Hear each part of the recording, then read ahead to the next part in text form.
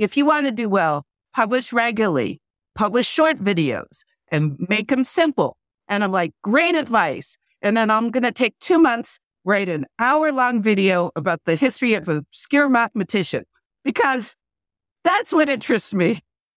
And that is where my success comes from.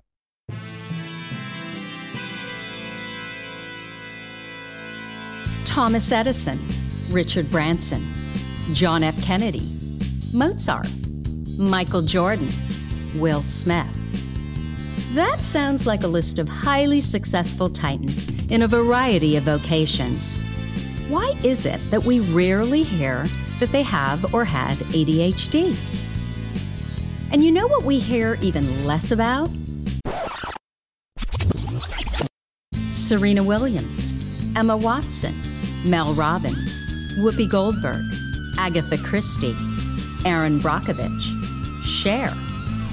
Yeah, the successful women navigating ADHD. And that's exactly why I started this podcast, ADHD for Smartass Women. I'm your host, Tracy Otsuka. I'm a lawyer, not a doctor, a lifelong student, now a coach. I'm also the creator of Your ADHD Brain is A-OK, a system that helps people like you figure out what they should do with their life. And we're here today to talk ADHD, your strengths, your symptoms, your workarounds, and how you proudly stand out instead of trying to fit in. I credit my ADHD for some of my greatest gifts. And you know what? I spy a happier life for you too. So without further ado, a shiny new episode is starting now. Hello, I am your host, Tracy Otsuka. Thank you so much for joining me here for episode number 240 of ADHD for Smartass Women. I hope that you'll subscribe to our podcast and our newsletter over at tracyotsuka.com. You know, my purpose is always to show you who you are and then inspire you to be it. And in the thousands of ADHD women that I have had the privilege of meeting, I've never met a one that wasn't truly brilliant at something. Not one. So, of course, today I am just delighted to introduce you to Kathy Joseph. Kathy Joseph runs a successful YouTube channel called Kathy Loves Physics. With over 9 million views and 150 plus or minus subscribers, Kathy uses the history of scientists to teach science. She started the channel to promote her book, The Lightning Tamers, but then found that this medium allowed her to diversify into many new topics, such as the history of the Nobel Prize, the birth of wireless, and the early history of quantum mechanics. Kathy uses her channel to test out her ideas in documentary form and learn from her brilliant viewers. This, in turn, has made her book an interactive experience. She has earned 4 higher education degrees in physics, engineering, and science education, but she feels as if her real education came from spending 12 years as a public high school physics teacher. She is an alumnus of the University of Chicago, Penn State, and the University of Utah. Kathy lives near San Francisco with her fabulous husband, Mike. I love when my guests describe their spouses as fabulous, or partners, and her amazing children, Alicia and Alex, and one very cranky cat aptly named Brutus, who we've already spoken about. I guess he's saying now that you can't close him out of your office. No. He's decided it's all his. And we're just renting the space from him, basically. We do that with our dogs, too. It's funny how that works out. But I think we pay for the mortgage. Yeah, but we're still their pet if we think about it. So I need to know, where is near San Francisco? Pacifica. I just moved from San Francisco itself to a town. It's about 15 miles south of San Francisco, but it's so foggy and cold here that most people ignore it. And I love it. It's foggy, it's cold, and it's right on the ocean. Well, and it's right on the coast. Yeah. Yes. Yeah. So I grew up in Burlingame and Hillsborough. I was born in Germany, but I grew up in Burlingame and Hillsborough, and I'm now in Sonoma County. But I miss the peninsula. I really do. Okay. So, of course, we're going to talk all about your YouTube channel and what it is that you do. But I always want to start out connecting our listeners to our guests by having them share their ADHD diagnoses story, because that kind of gives everything context. So would you mind doing that? Can you tell us what happened? Well, the funny thing is it's connected to my YouTube channel because obviously I had ADHD from childhood, but I never knew I had ADHD because I have the inattentive ADHD. And because I'm female, they kind of knew that something wasn't right. And even when I was a teenager, my parents paid a lot of money to have me go through this whole series of tests. Mm-hmm. And they're, yeah, you're really bad at word retention. And like, you have trouble with auditory information, which is, I guess, an extra thing I have, but it's very common with ADHD. I don't know. I'm still learning about ADHD, but I have that pretty severely as well as the ADHD. And the combination of the two means that, like, my teachers, you know how teachers will say, okay, let me explain this project you're going to do together. And then as an ADHD person, you're looking out the window and thinking about other things. But even if I'm not looking out the window and thinking about other things, more than one instruction at a time means I lose it. So even when I was paying attention, I still like, okay, everyone get in your groups. I'm like, okay, now I'm trying to figure out what I'm supposed to do. You know, is it down? And yeah. And then it's compounded by this auditory processing challenge, right? So I can only imagine. Well, on the other hand, I feel like in retrospect, it really taught me my real strength is pattern making, which I think is very common with ADHD people. So explain what that is. Well, I'm very bad at the details necessarily, but I'm good at seeing the whole picture. Like if you watch a movie and you look at there and you're like, oh, that's going to be the bad guy. And everyone else is like, how do you know that's going to be the bad guy? And they're like, because, you know, this person's going to die. They coughed once. This person's going to do this. You see all those little details and put them together, right? Right. And like, my kids are like, please stop spoiling every movie. And I'm like, oh, I haven't seen it. They follow patterns. And once you learn the patterns, you can see it better. And like every skill, the more you are trained in it, the better you get. But for me, because when someone tells me their name, there's no way I will remember it unless I see it. And even then, it's not always certain. That means I have to look for the clues and make the pattern from how they talk to me. I have to fake it. All this faking in school and social life train me over and over and over again to see patterns. And so, for example, in like math, I thought I was terrible at math for many, many, many years because like I couldn't memorize my times table. And what I did was I made up tricks to memorize my times table. But unfortunately, I thought that was cheating. I was like, I'm bad at math because I can't just memorize how to multiply by 8. All I know how to do is multiply by 2, 3 times. And everyone else was like, that's actually good at math? Yeah. But I didn't realize that was good at math. I thought that meant I was bad because other people could just memorize their times table and they were just comfortable with left and right. And they were just naturally didn't struggle with that stuff. And I had to make the patterns. But then when the math got harder, they didn't know how to make the patterns. Yeah. And I was like, oh, well, don't you see this? I didn't feel like dot as much as it was like, oh, wow, everyone's suddenly turning to me for help. And the harder the material got, the smarter I felt. When did that start to happen for you? I would say towards the end of high school. So I was in this advanced math class and it was a calculus class. So, but wait a minute, Kathy, you're in an advanced math class, so you must have known I'm good at math by then.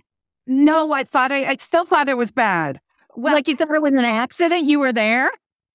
Well, I had a sophomore math teacher who told me that I should quit because she said, this was the craziest thing. She was that like, teacher should quit. Yeah. She was like, you're too disorganized to be in math class, which your handwriting is too ugly to be in math class, which was like, I didn't think you needed nice handwriting to be in math class. Well, and they probably tell that only to the girls. Oh, specifically to the girls. She told me that I wasn't the smartest girl in the class. And only at the advanced classes, there's only one girl. So unless I'm the smartest girl, I can't stay in there. And I thought, well, I just have to be not the stupidest. I don't have to be the smartest girl. It just seemed illogical to me. So I just stuck with it out of pure spite. Oh, I love it. And then I got to this other math teacher, and he was delightful, except that he had this one feature, which is he didn't like to grade homework. So what he did was he would make the homework collection random. He throw dice. And if it rolled up and you can guess what happened. Did you guess what happened? Yeah. It was there were times you weren't prepared. Oh, no, I was always not prepared. I never did my homework because it's so hard to do your homework, to be motivated. And we always think that it's never going to happen, right? Well, we're optimists. I've never met bigger optimists than 80. Yeah, it's a 20-minute drive. I can make it in 15 minutes. Well, of course you can, because one time you did on a holiday when there was no traffic, and that's what sticks in our brain, right? 15 minutes that one time. I think I'm like a puppy dog. I don't even need to have it succeed once. I can just think it might. There's a chance something might work out, and I'm just fine, it will totally work out. But then I wasn't doing my homework, and then there was a certain subject that I missed, and it was on the test. And I kept on failing that part. And I'm really good at tests because I'm really good at patterns. Ah. And so I would always make things up with the test. But then I couldn't make that one up because I'd missed that one subject. So I kept on getting bad grades, and I was getting a D in calculus as a senior in high school. I'm like, I'm not going to get into college. I'm in big trouble. So what do? Someone says you should do some odd problems in the book because odd problems have answers in the back of the book, right? So I did every odd problem in the book. And I mean, everyone. I did about 400 problems in the couple, but I just did them. And what happened? Well, I got better grades on the test, but I don't think I told the teacher that I did all the work. I just didn't think of it. But then after that, I was so good at the math because I had practiced it so intensely that it was easy for me. So when I went to college and you had to take these tests to see what level you got into, I skipped out of the first year of math, advanced math. Wow. And everyone else started going to me for help. And I was like, well, maybe I'm not stupid. But it was a really slow burn. I really didn't think I was smart for a really long time. It's so interesting, though, Kathy. Once you started doing things your way, you did all those problems in the back of the book, everything kind of started to fire and connect. Can I ask you what high school you went to? I'm curious if I know. It's a private high school, which is confusingly named University High School. Yeah, of course I know University High School. You're right. Very good high school. And very difficult to get into today. Yeah, it was a terrible fit for me, mostly. It was all those privates. My parents I have older sisters, and my older sisters went to public school, and my parents had issues with their schooling. And then by the time I went to school, they're like, okay, private school all the way. We're going to make you, get the best education with the best teachers.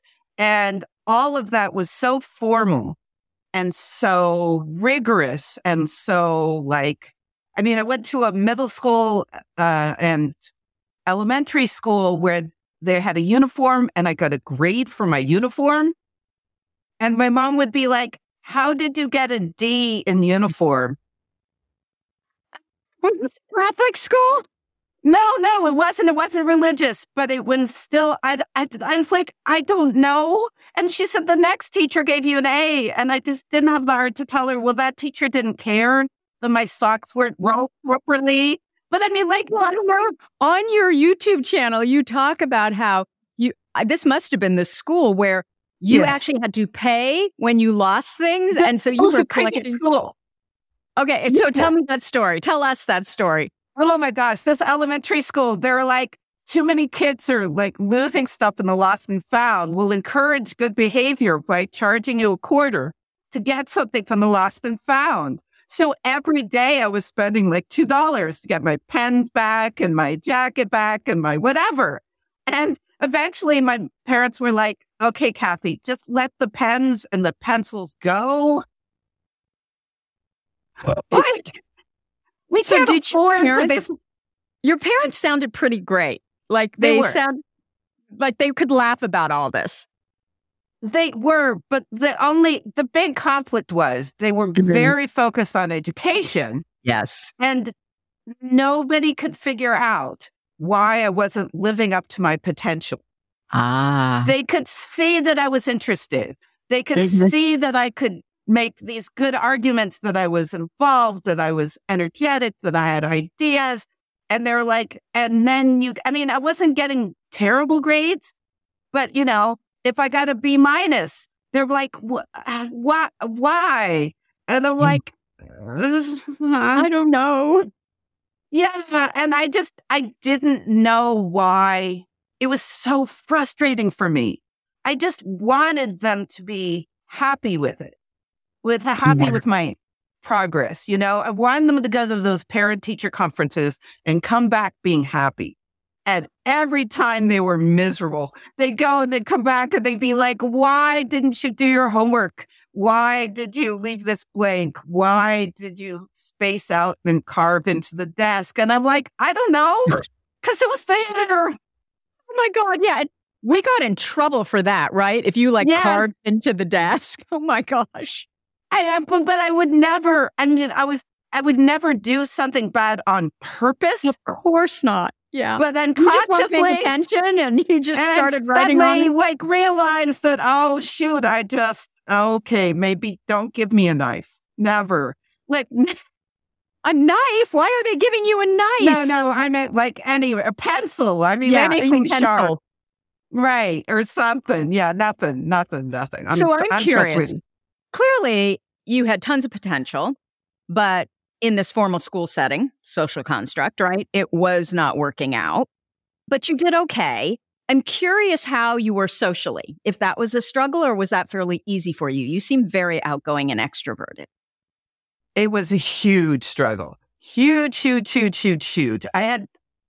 just seemed so confusing to me, all the social rules, especially the girl rules. Mm-hmm. Especially when I turned 11 and suddenly I had some friends and they all decided they were married to different movie stars or musicians.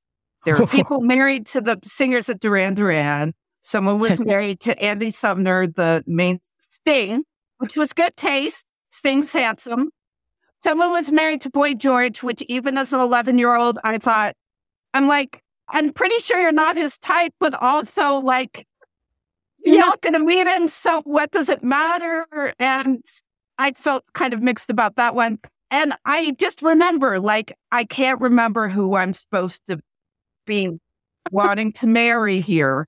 It just didn't make any sense to me. The whole makeup thing. I had no interest in makeup and I didn't know how to fake it. And I didn't know, it took me a little while to sort of figure out, to just, I don't know, to borrow from the gay community, to let my freak flag fly, to just be this is who I am.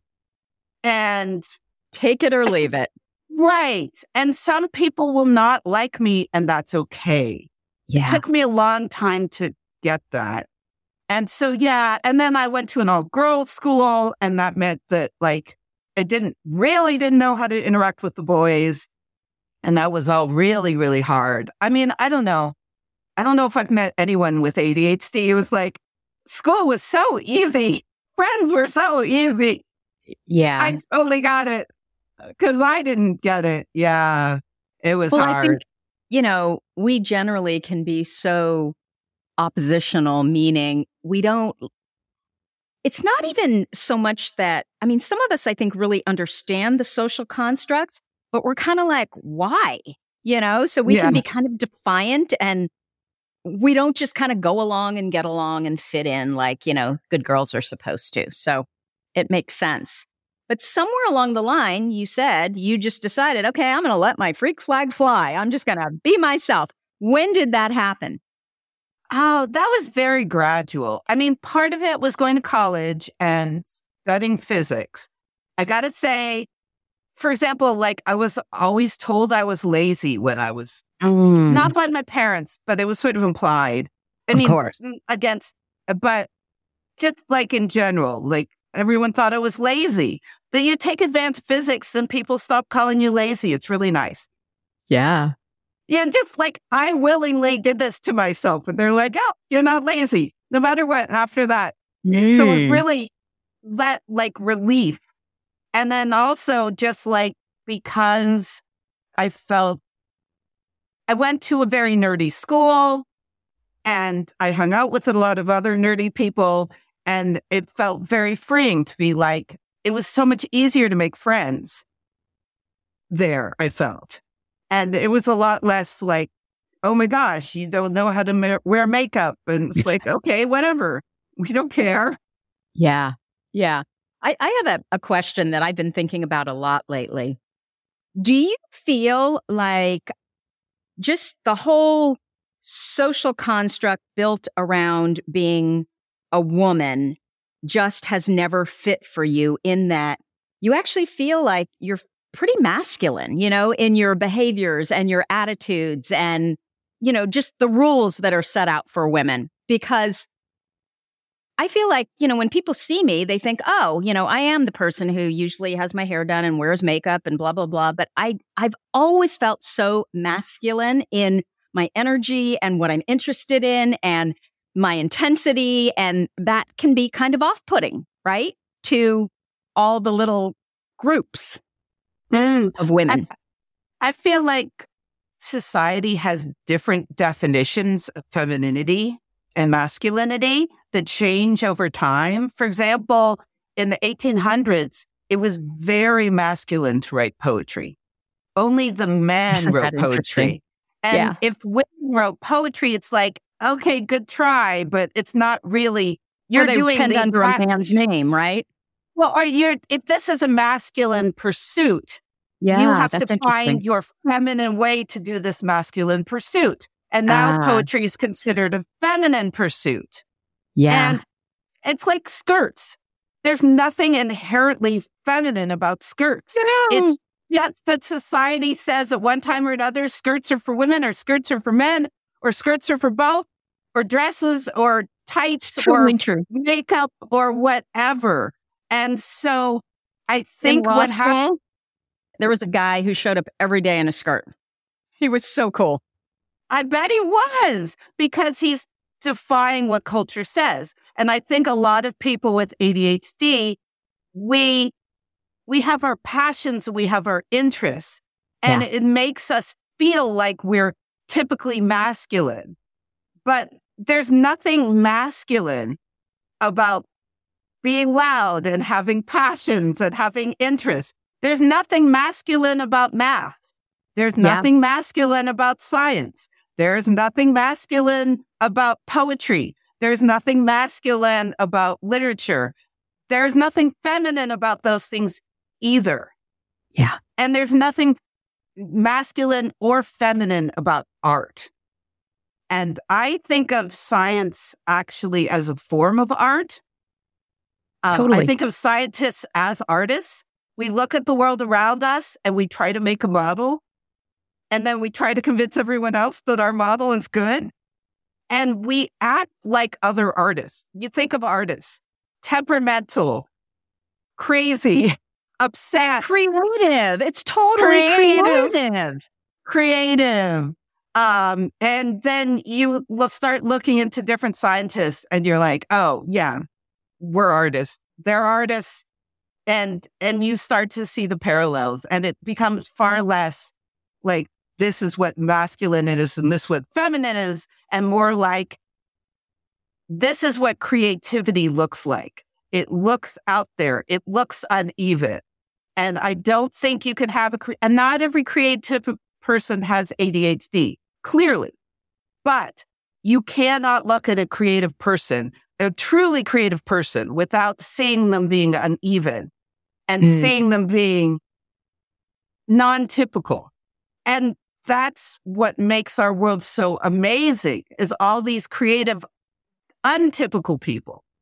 Yeah. And that we try to fit ourselves into typical, like when you're 11 and 12 and all you want to be is just the same height as everyone and just the same, like every redhead I've ever met hated being a redhead when they were 11 because they just didn't want to be different. Yeah. All you want to be is like, please let me be normal. And then you don't realize what you're asking is, please let me be average. And boring. And yeah, that's not that exciting. Who wants to be average? Yeah, exactly. Exactly. Okay. So you said that your YouTube channel is what turned the light bulb on for you that, oh my gosh, could this be ADHD? So can you tell that story? Of course. So what happened was I was a teacher for a while, and then I was a part-time teacher, and then I had my second child, and I ended up having a new principal who didn't want me back. And I was like, okay, I have to do something besides take care of my kids and my mother, or I'll go extra insane. So I decided to try to write a book, and I just started writing. And it what turned was the into book on? This book that turned into my book, The Lightning Tamers. It's on the history of science. And then after about a year, when I'd written, I just let my mind go wherever it wanted to go. So that was sort of The Lightning Tamers, plus a little book on the history of wireless, plus a little bit on the history of quantum mechanics, and a little bit on X-rays, and, like all sorts of, I just went wherever I wanted to go. And it was delightful. It was so much fun to just let my brain just go haywire. And I was talking to my best friend, and I'm like, well, how do I get people to buy this thing? And I'm like, should I start a blog? And she's like, Kathy, you like to talk. Start a blog. And I was like, what's a blog? She says, YouTube. I'm like, okay. So I start a YouTube channel, like I said. And for many years, I was working on it. I loved doing it. And it was doing fine. And then about a year and a half ago, one of them went kind of viral. And when it went viral, the tenor of the comments changed. And one of the things that happened was that people started complaining a lot about me gesticulating. And the complaints the compliments got beautiful. And also the complaints got weird. And I was like, well, that's how I talk. And everyone's like, well, just don't move your hands. And people in real life, I'd say these people are being really mean. They're telling me to chop off my hands and tie down my hands. Gosh. And only ignorant people use their hands. I'm like, do you think everyone in Italy is ignorant, or what is this? They've obviously never been to Italy. That's what I say. I said I'm married to an Italian, so I gesticulate. Me too. But then I tell people in my life, in real life, and they'd say, oh, they're being really mean, but you should probably stop moving your hands. And I'm like, and I tried, and I'm like, oh, no, they're connected. It works. But it just kept on hitting me. Like, it just hit me that I was different. And then also, I started getting lots of compliments, and I realized that, like, I'm good at this. And I had never felt like I was really good at something before, even when I was doing well in school. Yeah. But then I ended up going on this, I call it almost a field trip. I went to Washington State. I went to this really cool museum, and I was in the car with the person who invited me, a guy named Jeff, and he builds giant Tesla coils. And we're talking about the history of science because that's what I'm always talking about. And he turned to me, well, he was driving, so he didn't turn to me, but he kind of turned to me. And he said, you have something like, you have the greatest memory I've ever seen. And I thought he was joking. I've never been complimented. I've always thought I had the worst memory anyone had ever encountered. And it turns out that, yes, I do, for straight. Like, I went to if I go to a park, I talk to someone at the park, I leave the park, someone says, who did you talk to? Person. It might have been, I don't remember. I remember I had a nice conversation. I can't remember any details from the conversation. And then I meet that person again. They're like, hi, Kathy. And I'm like, hey, person. Totally. I'm better faking it than that, but I'm not that much better. And so it's like, I couldn't believe it. He wasn't joking. He thought I had the best memory. And then I was thinking, I'm like, wait a minute. I read a book. It's 300 and something pages long. And you could pick a random page, ask me about a person in it, and I could lay out the story with the timeline and sometimes direct quotes, exact years, or maybe it'd be off by a year, depending on which page you put and which person and how many years it's been since I've thought about that person. But that's an extraordinary memory combined with an extraordinarily bad memory. And I went, oh, wait, I'm not neurotypical. Ding. What is it then? And I started searching around. I'm like, okay, well, if I'm like, oh, autism doesn't really seem to click with me. And then I bumped into ADHD, and then I learned about inattentive ADHD. And I'm like, ding, ding, ding, ding, ding, ding, ding, ding, ding, ding, ding, ding. And everything fits so well that I felt like, okay, this is it. And learning that just made me, it felt so good. It felt so good. So it felt so exciting. Tell me why. So it felt like my whole life I'd been like so disappointed in myself. I wanted to be different. I wanted to do things the way that other people did them. And I was so mad. Why was I always late? Why was I struggling with these things that no one else seemed to struggle with? Why could they all, put the laundry in the washer, then put it in the dryer, then fold it, and not to mention iron it? Like, what the hell? And then put it away. Away. Oh my God. And then put them away. That's so hard. And for some reason, when they fold it, it looks nice. Forget fitted sheets, even like shirts. Oh, somehow I fold it and it looks like, I don't know. I mean, it's bad. My 7-year-old folds shirts. He folds shirts better than I do. And I'm like, okay, this is embarrassing. I don't know how he learned that. Not from me. So that whole feeling of like, what the hell is wrong with me?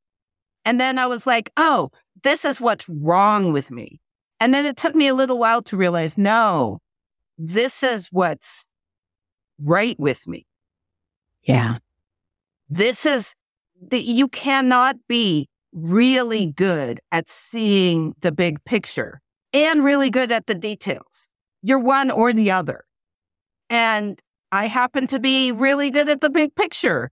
That means I'm really bad at the details. I mean, a certain kind of detail. Like I said, there's other details that stick with me and other ones that don't. And I'm pretty sure that everyone with ADHD has details that they're good at, but not necessarily the details that society expects you to be good at. And once I realized that, it's more like the more I forgave myself, the better I did. And the more I remembered that, like, having ADHD can be a giant pain. It can be a giant pain in the ass for you, for your family, for your loved ones, for your coworkers. But for society, it's a global benefit. We don't need everyone to have this because it'd be chaos. But we need a portion of people to be different thinkers in order for us to have arts and science and creativity. And we don't need to make up for being ourselves, because being ourselves makes society. I feel like we're the spice of society. You know, we're the sriracha sauce. Like, if we're all sriracha sauce, it's a bad meal. But like, when we're out of sriracha sauce, it's really sad. I don't know, unless you hate sriracha. I love sriracha sauce. But you know what I mean? Like, if you're when there's a run on sriracha sauce, you're like, no, we need more. We need a little bit of spice in the world to make it flavorful and interesting. That's what we provide. And once I tried to get rid of some of this guilt of like, I have to make up to the world for being myself. I was like, no, I don't. That part felt good. Does that make sense? Well, and it's interesting, though. That's the beauty of your YouTube channel, right? Your YouTube channel is what allowed you to see, oh my gosh, this is when I'm my best. And I really believe that it's your too muchness, your drivenness, you're too intense, you're too loud, you're too colorful, whatever, right? Right. That is what you are using. And I think many people who are leaders with ADHD are using to attract people. It's your larger than lifeness that makes you successful because you're fun and colorful and interesting to listen to and watch. I think that some people think I'm faking when they watch my channel, because when I'm talking about the history of science, this is on the channel and in real life. I'm like, can I tell you about how the first colored photograph was made? No, I want to tell you about the first colored photograph. James Clerk Maxwell, he did 3 different colors with 3 different filters and he shined it. Sorry. Anyway, him and his wife. I love it. But anyway, people think I'm faking it. I think that's part of the reason they think I'm putting on a show like, oh, she's pretending she's this excited. But then like, no, that stuff is super cool. I really like this. And I would like other people to realize that they can understand it too. Even if their brains work differently than mine, they can understand it too, because almost everyone does better knowing personal stories. Totally. We learn, like, you remember a movie that you watched in high school. You don't remember the chemistry lesson because the movie had the dinosaur that ate the person, like that sticks with you. Yeah. But and I feel like keep on saying, oh, we need to get more people into science. And I agree. And I say, like, let's bring the people back into science. And that will automatically make it more interesting for everyone, including people with ADHD. Right. So I'm curious, what were you like as a physics teacher? Were you this? Yes. Totally this.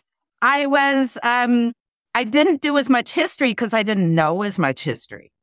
But I would incorporate the little bits that I had. I was terrible at discipline. I was terrible at figuring out who was who, which has made teaching really hard. Faculty meetings were beyond horrific to me. Yeah, I'm so glad I'm not doing that right now. That's one of my big things. I'm like, I'm no longer doing faculty meetings. I miss the students. You're teaching, and your teaching platform is so much larger, right? So that's so exciting. It's astonishing. I mean, like, I think you misspoke. You said I have almost 150 subscribers. I have 150 thousands. Did I say 150? I meant 150,000. So it's okay. It's okay. It's not a problem. And it's a weird experience to think like, oh, wow, thousands of people have heard me blabbing. Okay. And does feel it's hard not to get insecure every once in a while, but it's also, I also get comments of like, oh, you inspired me to like, a couple people have inspired to go back to school or go to school or study engineering or study physics. And I'm like, oh, it's so exciting. I don't know. I definitely love this. And I feel like my success is completely tied to me just being myself. And part of being myself is letting my ADHD just do what it wants to do and letting it go down its rabbit holes and whatever I want to study. And because like most of the time on YouTube, they say, well, if you want to do well, publish regularly and publish short videos and make them simple. And I'm like, great advice. And then I'm going to take 2 months, write an hour-long video about the history of an obscure mathematician because that's what interests me. And so again, you're not listening to the rules. You are just doing what you love. You're becoming more of you. Yes. And that is where my success comes from. So I'm curious, you've talked already about all these naysayers, like the mean people. What do you do with them? Do you read their comments or do you just like, I can't even go there. I'm just going to keep being more of me. Our brains want it all. We love anything that is new, bright, sparkly, different. But that's often what keeps us distracted and feeling all over the place. So I have something that I know can help you. It's my free masterclass called What Do I Do with My Life from Chaos to Confidence? This popular class will give you the tools to make faster, more confident decisions that actually serve you so you're doing what you really want to do instead of what others are telling you that you should do. You know, we try so hard to fit in when in reality, that's the problem. With our ADHD brains, our brilliant ADHD brains, we're not meant to fit in. We're actually meant to stand out. So that begs the question, where are we actually meant to stand out? Join me at spyhappy.me/MC. That's spyhappy.me/MC. And let's find out together. Now, let's get back to our podcast. Do you read their comments or do you just like, I can't even go there. I'm just going to keep being more of me. Oh, I read the comments. I read all the comments. Part of it is that I get so much from the comments that aren't the mean ones. I just got one earlier today and I was asking my husband about it. And he said something like, darling, stick to the history. You don't know any physics. You are what they call the poison mind. You are, and I'm like, and I was gonna say, and I was like, stick to it. You don't know anything. And I had this whole thing of like, hey, I thought people would be interested in like looking into this. And then I was gonna say, okay, lum or something like that. And then I was like, you know what? I'm forgetting my big power as a YouTuber. My big power is if someone says something obnoxious, I can delete them from the channel forever. Oh, yeah. And I'm like, yeah. So I just moved and I kind of got very discombobulated and it got really hard for me to finish anything for like 3 months. And it made me kind of crazy. And I was like, I've got to finish something. And then I was like, no, that kind of thinking of like, I have to do this is really bad for me. It makes me really stressed out and not happy. Mm-hmm. So what I did instead was I'm like, here's the next 12 videos. This is what I'm thinking of doing. And I just talked about it. And some of them are, in fact, all of them are controversial. I'm kicking up so many hornets' nests. That's why people are saying stuff like, okay, honey, you're wrong about, And I was like, but it's been such so I'm used to like people being mean about physics, but it doesn't hit me the same way anymore. Cause it's like, oh, it's just, I have the control. And also I really want to both listen to the people who have interesting things to say. Yeah. And sometimes someone will make a rude comment and I can say a nice comment in return. Sometimes. And they will sort of backtrack and realize that they were jumping the gun a little bit because it's so easy online to get, isn't it? To forget that there's a human being on the other side in both directions. And sort of like, and I do this too. I mean, I try to be nice, but sometimes I'm just like, not always nice. I try to be, but I actually, for me, reading the comments, it's such an important part of the video processing. For me, it makes it be like, oh, okay, there a bunch of people disagree with this point. I need to elaborate more. Whoa. Okay. Do you see what I mean? You're saying. Yeah, I totally see what you mean. You said you've gotten a lot better, though, at just dealing with it. So I'm curious if prior to this YouTube channel, did you struggle with rumination? Or have you always been like, I'm just going to keep going? I would say high school teaching also helped me with that. Because sometimes teaching at a public high school, it's like, I sometimes describe it as like being at a dive bar, with one of those chain link fences in front. Like when you bomb, you so bomb. Like people, it's just bad. When it goes bad, it goes so bad. But when it goes well, it goes so well. And there's something magical about when it goes well. But it's like, yeah, lots of teenagers just don't have filters and they'll just say stuff to you like mean stuff, but they don't think it's mean. They just haven't thought it through. And they'll just say, something about their, they used to hate their teacher, but now they feel like you're okay. And you're like, I'm right here, right in front of you. Like, be polite, even fake polite. No. I mean, some people are, but lots of kids, they're struggling and I gotta say, teaching high school, it taught me to like myself more, but also to see myself in them and in their struggles. And in, like, for example, I could never remember when quizzes and tests were because it was always every quiz was a surprise quiz.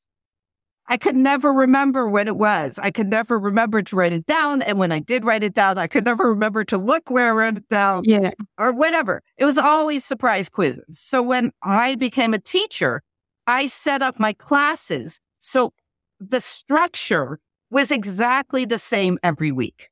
Yeah. Quizzes were every Friday. And I made it like, okay, if you miss a quiz for any reason, it's no big deal. If you go into class on Friday and you are having a bad day, you skip the quiz. Come by next week, lunch, take the quiz then. Don't worry about it. You don't have to explain it to me. Sometimes you're just not in the mood for physics. Sometimes someone just said a rude thing to your boyfriend and now you are up. Like sometimes life gets in your head and you just can't do this stuff. And I structured it to help people with my kind of brain, but I felt like it helped people with every kind of brain. It totally does. Right? So I didn't even know I had ADHD, but I was still trying to be like kids who were like me. So no. So I'm curious, what do you think about the state of our current education system? Sigh. I'm very frustrated with it. I think everyone is. I think that we don't pay teachers enough, clearly. Absolutely not. Yep. We don't give teachers enough freedom. And we make it more paperwork and we don't make we make education more. We're trying to make sure that we're doing a good job by testing more. And I don't feel like that's helping in any way, shape, or form. And I wish we had more. I really feel, for example, like I wish we could teach physics, and I'm hoping to. At first, I was like, "Oh, I can make this website, and I can do the YouTube, and I can write my books, and I can, and then I realized I'm like, no, I can't. I'm doing too much. I know it really is. I get emails about like you and your team. I'm like, for my videos, I have no editor. I'm the editor. I'm the scriptwriter. I'm the researcher. I'm the speaker. I add the pictures. And my friend of mine made the theme song, and that's it. Other than that, it's me, myself. Oh, I someone else helping me with the thumbnails now. But like really, that's it. And for my book, obviously I had editors and stuff like that. But for my videos, it's just me, myself, and I. And I'll get emails like, "Dear Kathy loves physics and team." And I'm like, "Okay, team, what do you think?" Yeah, you need some help. Well, yes, but I don't know. Stuff you hate to do needs to be farmed off to someone. I know, but I don't know what I hate. I actually like most of it except the website design, which I hate. That's really interesting. So if you love doing it, you probably do it very well. You actually do it very well. I've seen it.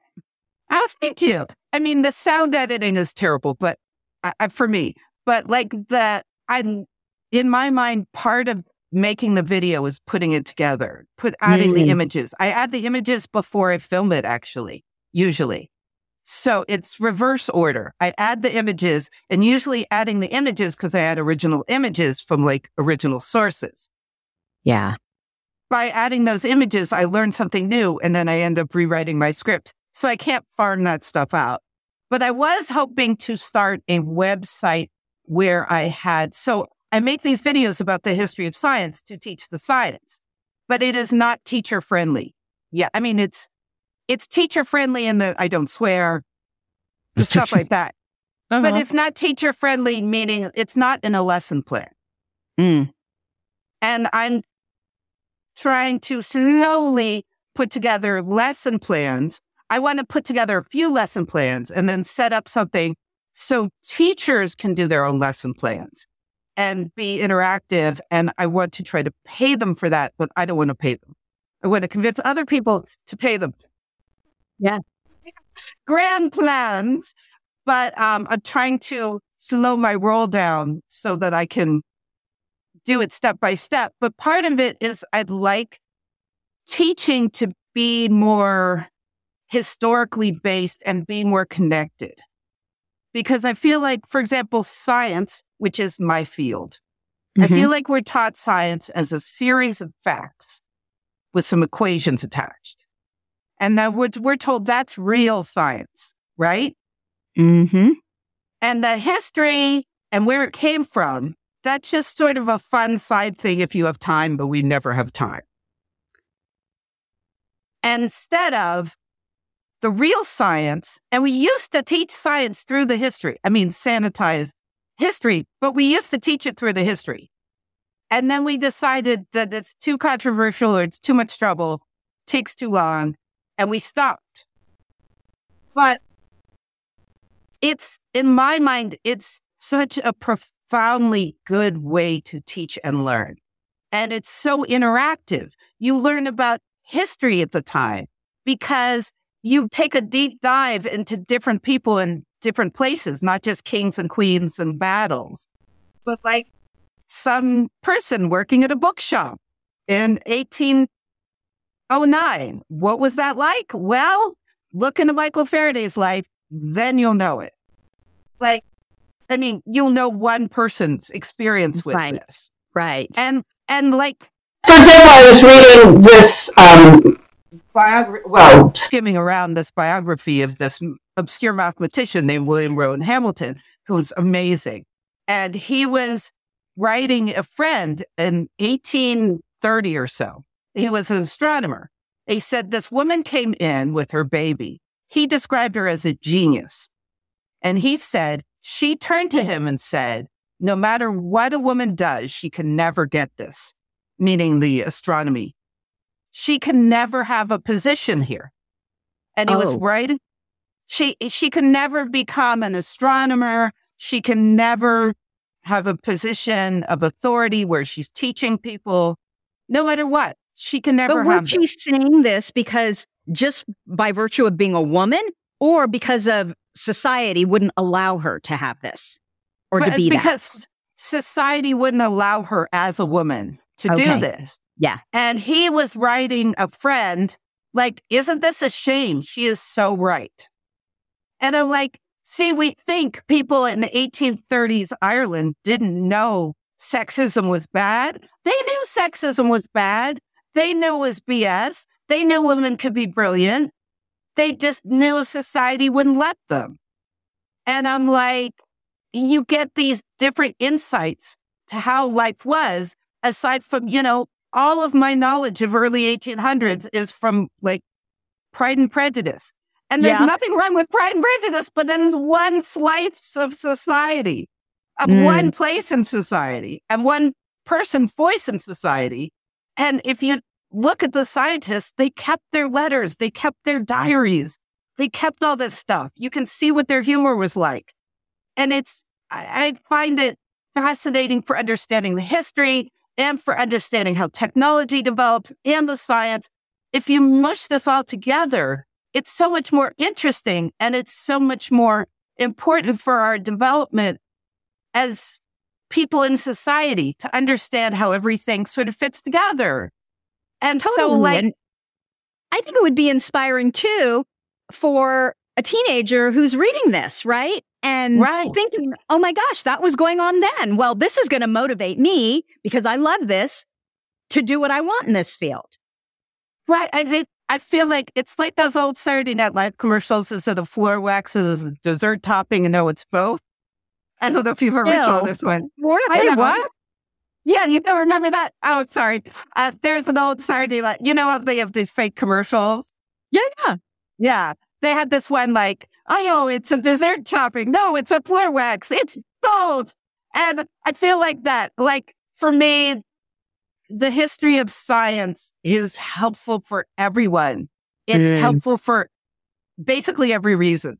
I'm very passionate about this, but also I just believe but you can see how someone could be inspired to be like, for example, like, yes, the history of science is full of old dead men. True, old dead white men. White men, yeah. And as far as we can tell, almost all straight, because if they weren't, they kept it quiet. Yeah. But there was such diversity of brains. There were people like, I mentioned Michael Faraday. He's one of my favorites. He went to school for a week. He could never do math. He had a math phobia. He was one of the greatest, I would argue, the greatest and most influential scientists who ever lived.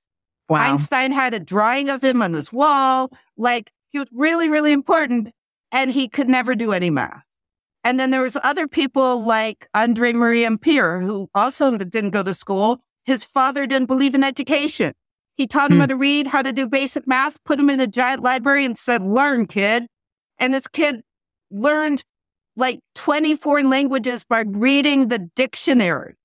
I mean, like, there was such diversity of brains. And nowadays it's like, unless they're more welcoming, but not perfect for, gender and gender identity and all that, and race and country of origin, but like diversity of brains, I feel like they're worse. Yeah. Like, if you aren't great at math, you can't be a physicist. Right? Well, and it's just so ridiculous. You can't even, you can't even graduate from high school at times. Like, Right. With this whole algebra thing and how some brains just can't do algebra. Why would you keep punishing them? Right. Well, I think there's different ways to approach math in terms of like, I think everyone needs some sort of basic maths, but that doesn't necessarily mean algebra. Yeah. Just like everyone needs basic literacy, but some people have problems with reading traditional ways. Right. And like we have this idea, okay, you have to take algebra and then, pre-trig and then trig and then calculus and it's like, okay, that works for some people, but not a lot of people. Yeah. And if there was more like, I think it serves more to turn people off of math. yeah, I mean, it's hard for me because I'm really not a math teacher so much. No, I'm not a math teacher. I don't love math so much. I feel like math is a tool I like to use and I'm comfortable with using, but it doesn't make me have joy the same way that physics causes me joy. And so occasionally I see it, but usually when it's connected to physics, I'm like, that equation is really cool for this reason. And that's because I'm comfortable with the math. But to me, the math isn't the point. But for many people, the math is the point. That's where they get their joy. And I feel like those are the people we should talk to in terms of like, how do we get joy in math? Because I don't get that much joy from math. I'm like, it's fine. But I get so much joy from science and from history. That one, I have a lot of opinions on how it should be done. So I'm curious, who's your favorite female scientist? I think it's a woman named Hertha Ayrton. ArYton. Her first name is Hertha, Hertha. It was a nickname. Her real name was Stephanie, I think. She was a scientist in the late 1800s, early 1900s. And she was a scientist suffragette. And oh my gosh, I was telling my friends, I met this woman. I love her so much. And everyone's like, should your husband worry? I'm like, well, she died in like 1924. So I'm not sure we're really, I'm not sure my husband really has to worry. But oh my God, I love her so much. And one of the things I love about her is so when she died, a fellow suffragette wrote a biography of her, including several of her letters. And now it's out of print. So I'm like, I have to write a biography of her. But, I have a long list of stuff to do. So I'm not saying when it's going to get done, but it's going to get done someday because I love her. And one of the things I found fascinating from this biography, which you can rent from the library, is that she became a stepmother and then a mother. She married a man who had a child, and then she had a child of her own. And her descriptions of being a mother and a scientist are just like so the stepdaughter was struggling with her as a mother and struggling with her. And then she had a child and she sort of asked for her stepdaughter's help. And as her stepdaughter got older, she would write her letters about, the crazy things the daughter would do. Like their daughter would just come in and say, can't you just be normal and stop doing science? She's like, writing this thing. Eventually, her daughter became this suffragette as well and became either the first or the second female. She was English. She got elected to public office in England. And I forgot the name for that. She got elected to Parliament. She was either the first or the second woman to be elected in Parliament in England, her daughter. So her daughter obviously changed her mind about won't you be a normal woman. So her daughter gets in jail for being a suffragette. And she's writing someone else about, and she kept on being like, they would have these big protests and her daughter would start shouting, this is Hertha Ayrton, because she was really famous at the time, to keep people from beating her mother up. And so like they beat up every other woman, but not Hertha. And then afterwards, Hertha's job was to take the women. The women would be put in jail. They'd go on hunger strikes. When the women got too sick, they released the women. Hertha would help them recover. And then when they recovered, they would rearrest the women and they'd go on hunger strikes again. And this torture would just go over and over and over again. And she was writing this letter to a friend about how all of this prejudice is so depressing, because think of all the good we could be doing if we weren't busy fighting this BS. And kind of like today, huh? Exactly. Oh my gosh. The parallels are so strong. And then she had this other letter to her daughter on her, I think it was on her 21st or 22nd birthday, about how she remembered when she was born, and she was born with one eye open. She said it was the reverse of a wink. And she had this image of how her daughter would grow. When the second she was born, she had this image, this vision of her future. And that seeing how her actual future happened has been such a joy and a delight. And I'm like, I'm crying. And I'm like, this image of like scientist, mother, suffragette, she's so great. And this woman was such, I can say this on this channel, such a kick-ass woman. I mean, like, she went to college on a scholarship because she convinced, anyway, she was at this college and it was an all-women's college and there was a fire and they were like, oh my gosh, it takes firefighters an hour to get here, right? Because we're in the boonies. Yeah. And they said, okay, we should start our own firefighting chapter. So they go to the local firefighter and they say, we want to start our own firefighting chapter. First all-female firefighting chapter, as far as we know, in the world. And the firefighter's like, well, you have to climb ladders. And Hertha's like, fine. Boop, boop, boop, boop, boop. She goes up, down 5 times. He says, okay, fine. So they start a firefighting chapter. And they have all these pictures of all these fabulous women in like 1880, 1890. And every group picture, there's always one lady on the ladder. Every time. With those pencil skirts. But they want to show we can get up the ladder. And they practiced and they had they were prepared. Unfortunately, no fires. Oh. Well, they were ready. Herta sounds like she may have been one of us. I don't know, just because she was so good at school. But she might have been. You have ADHD and be so good at school if that's your area of interest. You know, I've met many ADHD women that is not the struggle. Like socially, they may have struggled, but school was just right up their alley. Typically, I think you're right. Even if we do well, we work so much harder, but it's more just all these ideas that she had and then totally in action, right? Because we feel better when we're in action and we're challenging the status quo. So I'm curious, what are the ADHD traits that you feel are responsible for your success? Definitely the pattern making. The seeing the big picture is a huge, huge, huge part of it. The honestly, the inattentiveness. It's not inattentiveness. It's the sort of jumping from idea to idea and just letting it go.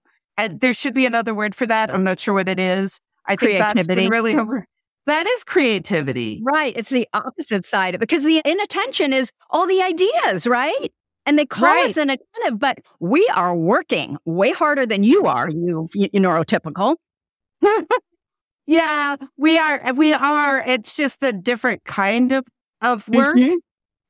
So definitely that's been a huge part of it. So do you have a number one ADHD workaround? Honestly, I was thinking about that, and I think it's not a workaround as much as to remind ourselves that we we bring this spice to society, and we don't need to do anything to prove our worth. We don't need to try harder. We don't need to be masking better. We don't need to get awards. We don't need to have subscribers, whatever it is. We don't need any of that to be worthwhile. In fact, nobody needs any of that to be worthwhile. Yeah. And I'm sorry if that's too metaphysical or something, but it's for me, not. It's true. So for me, that's way more important than how I try to remember to do my laundry. It's more like I try to remember that, not to sound like Mr. Rogers, but to sound like Mr. Rogers. I'm okay just as I am. And so is everyone else. Except for, the really horrible people. The mean people on their YouTube channel. No, I ended up talking about Nazis a lot because I'm talking about science. Yeah, well, yeah. And I'm like, terrible. I don't give it to Nazis. Just like, I draw lines. But yeah, most of the time, if you're trying to be kind and you're trying to be accepting, then that's all you need to do. And then we can try to be kind and accepting to ourselves. That's my big ADHD hack. Brilliant. And then figure out where your area of brilliance is. And it's connected to what you've got extreme interest for. Or not. You know what? You don't have to knit 100 things or whatever. You can just be you. And if that's what you do, that's fine too. I don't think we need to be so focused on achievement as much as focused on kindness, because this world has plenty of achievement and not enough kindness. Yeah. Yeah. Okay. Good point. So, Kathy, where can people find you if they want to know more about you and what you do? Okay, so my theme is always Kathy Loves Physics, Kathy with a K and a Y, Kathy, Chatty Kathy. My YouTube channel is Kathy Loves Physics. My email is kathylovesphysics@gmail. My website is kathylovesphysics.com, and I can't figure out how to do anything else. I'm on Facebook, I think, as Kathy Loves Physics, and I'm never there. I can never figure it out. That's ironic. Yeah. So, yeah. Oh, and my book is The Lightning Tamers, and my last name is Joseph, Kathy Joseph. So I don't have your link here for your book. So maybe you can send that to me, or do you want to just give it to me? Do I just look it up on Amazon? Yeah, it's right there. Okay.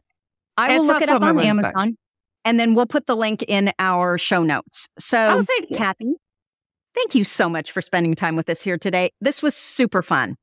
That was fun. I'm sorry if I got a little too, passionate? Woo.